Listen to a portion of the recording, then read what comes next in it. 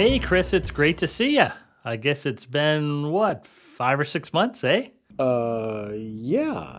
How are ya? I think if he was being truthful, he probably would have asked, "Who are you?"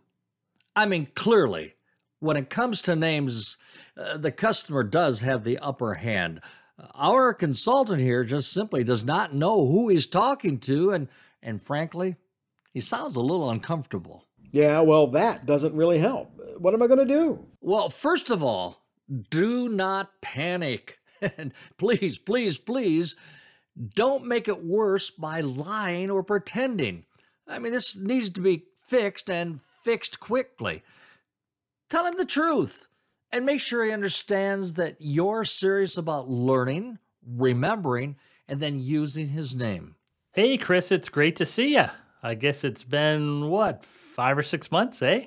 You have me at a temporary disadvantage. Now, we've met before, but I'm at a loss for your name. Sorry, I didn't mean to put you in an uncomfortable situation. Hey, my name is Joe Minter, and I brought my Silverado back for some badly needed brake work. Every time I step on the brakes, I get a horrible squealing noise, and the entire front end shudders. Can you help, Chris? Of course, Joe. Forgive my poor memory. I appreciate that you've returned to me to deal with the problem you're confronting. Let's talk a little bit about what's going on. Well, would you look at that? The customer forgave our consultant for not remembering his name. And not only that, but he also offered his full name and quickly moved past the era to the reason that he came in. Look, I think that most people appreciate the truth, and pretty much everyone will give you a second chance to set things straight. So let me ask you, why do you suppose this is true? Well, I'm pretty sure it's because everyone's been in that boat. Now, that fact doesn't give us a free pass to forget again, but I think most people will be quick to forgive us, especially when we admit the error quickly. It's a lot better than trying to squirm or lie or bluff our way out of an error. Yeah, you're right. Forgetting names happens, and it's been a part of everyone's experience.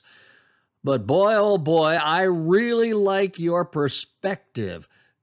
Clearly, you understand names are important to their owners. Yeah, I read Dale Carnegie, and he said, I know exactly what you're talking about. Dale Carnegie said, "To every person, the sweetest sound in any language is the sound of one's own name." Hey, Chris, how are you? let's see, a 2018 Black Camaro RS. Now, if I'm not mistaken, that is Mr. Robert Evans arriving for his maintenance visit. Mr. Evans, good to see you. Welcome back. There you go, Chris. Go get him. And to all of you that are listening, my name is Corky Brabs. Thank you for being part of this podcast, and I'm going to tell you to go get them as well. Be sure to always introduce yourself, mention your name, shake their hand, smile, look them in the eye, and then when you say, "I'm so glad that you're here," start off on the right foot. Have a great day, everyone.